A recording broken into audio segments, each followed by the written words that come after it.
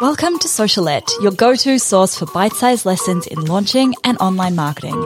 I'm your host, Steph Taylor, and I'm a corporate dropout turned launch strategist, helping you launch your digital products simply and successfully so you can reach more people, grow your audience, and become the go-to brand in your space. Want to swipe my signature launch framework? Download my free ebook, The Complete Roadmap for a Killer Launch at stephtaylor.co/roadmap. Now, sit back, relax, and enjoy the show. And don't forget to hit subscribe so you don't miss any of my latest episodes released every Monday, Wednesday, and Friday. Hey, welcome back to Socialette. This is episode 466. 5 ways to save some time in your business in 2022. Now, I have managed to get my business down to under 20 hours per week of actual running things. That's the amount of time that I would need to just keep the lights on in my business. And I work a little bit more than 20 hours a week. Generally, I work around 30 to 40 hours a week, but the rest of the time is spent working on the business, not in the business. I'm spending that time creating new products, writing a book, testing things, creating content over and above just the podcast episodes and the standard usual Instagram content and the EDMs that I send out to my email list.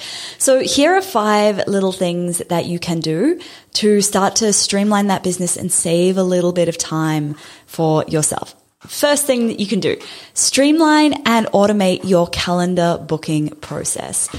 This sounds so basic. It sounds so basic, but I can't tell you how many times I will go to book in as a guest on someone's podcast or speak for their event or something like that.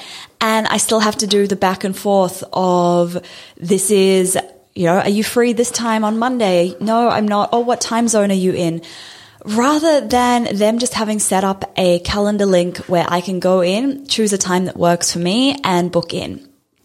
Using an app like Calendly or Acuity, you can set up your availability, you can set up different appointment types, and then people can book in automatically. You can automate the emails that they get afterwards. So if they need to fill out a client questionnaire, if they need a Zoom link, anything like that can all just be done automated. And then you're saving yourself the back and forth. You're saving yourself having to convert time zones, manually setting up and sending Zoom links, all of those things.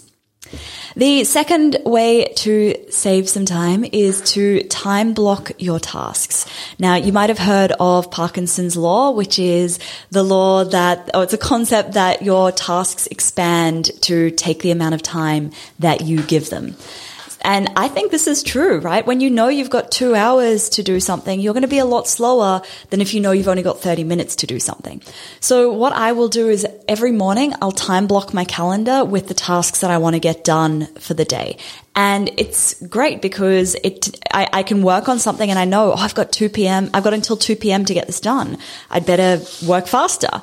But it also shows me if I'm being really unrealistic with my to-do list. And I think most of us business owners are quite guilty of this, where we think we can do 20 things in a day and we write them all down on the piece of paper and we can only maybe get 4 things done.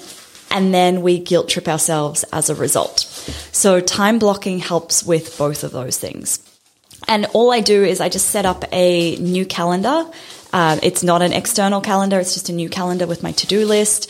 And I can drag that out to see where the tasks go and fit it in with appointments and everything like that. The third way to save a little bit of time is to use Zapier to automate the little things.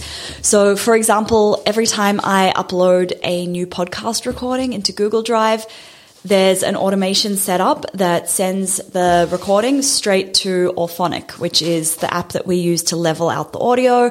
It adds the intro, the outro, and then it sends it off to my podcast host to publish.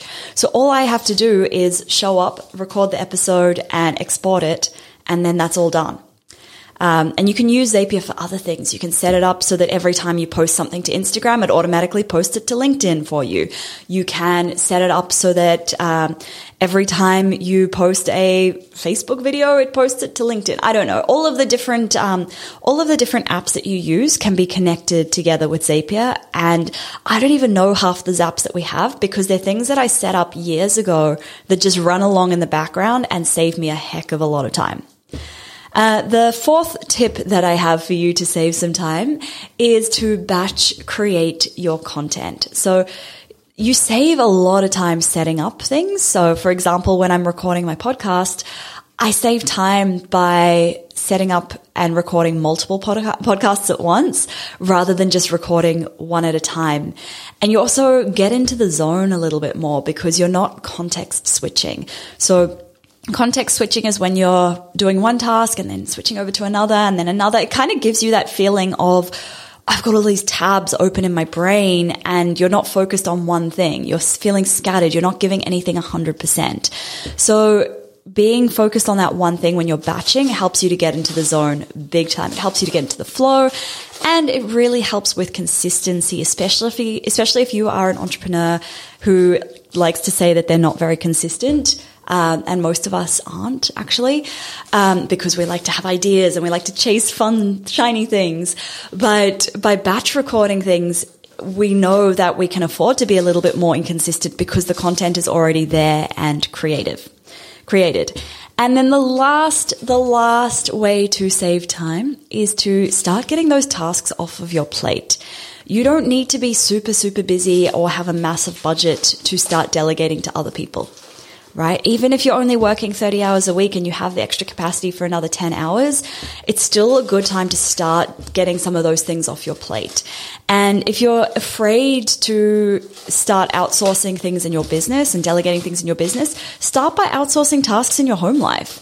Maybe get somebody to come and mow the lawn, get somebody to come and clean your house, whatever it is that you don't enjoy doing, because an hour that you save there is an hour that you get to work on your business or an hour that you get to spend doing something else that you want to do.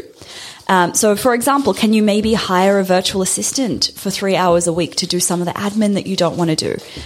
Anything that can help to remove that mental load, even if it's not saving you a huge amount of time, but if it's saving you from having to think about something and remember something, if they know that they're doing those same tasks each week, you don't have to think about it. And that saves you mental load, which saves you brain space where you can then start to be creative and step into that real CEO kind of role, that visionary role.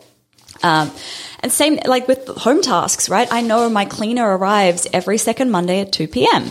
I know that this is happening and I don't have to waste any mental load on remembering to book him, right? It frees up my brain to be more creative knowing that he's going to turn up, and at the end of the 2 hours, my house is going to be spotless. It's great.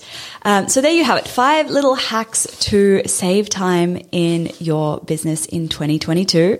Let me know on Instagram if any of these resonated, if you're going to be implementing any of these in your business. I love to hear from you. You can find me over there at stephtaylor.co. If you are enjoying the show, please do leave a rating and a review. It means a lot to me and I read all of them. All right. Thanks so much for listening. Catch you next time.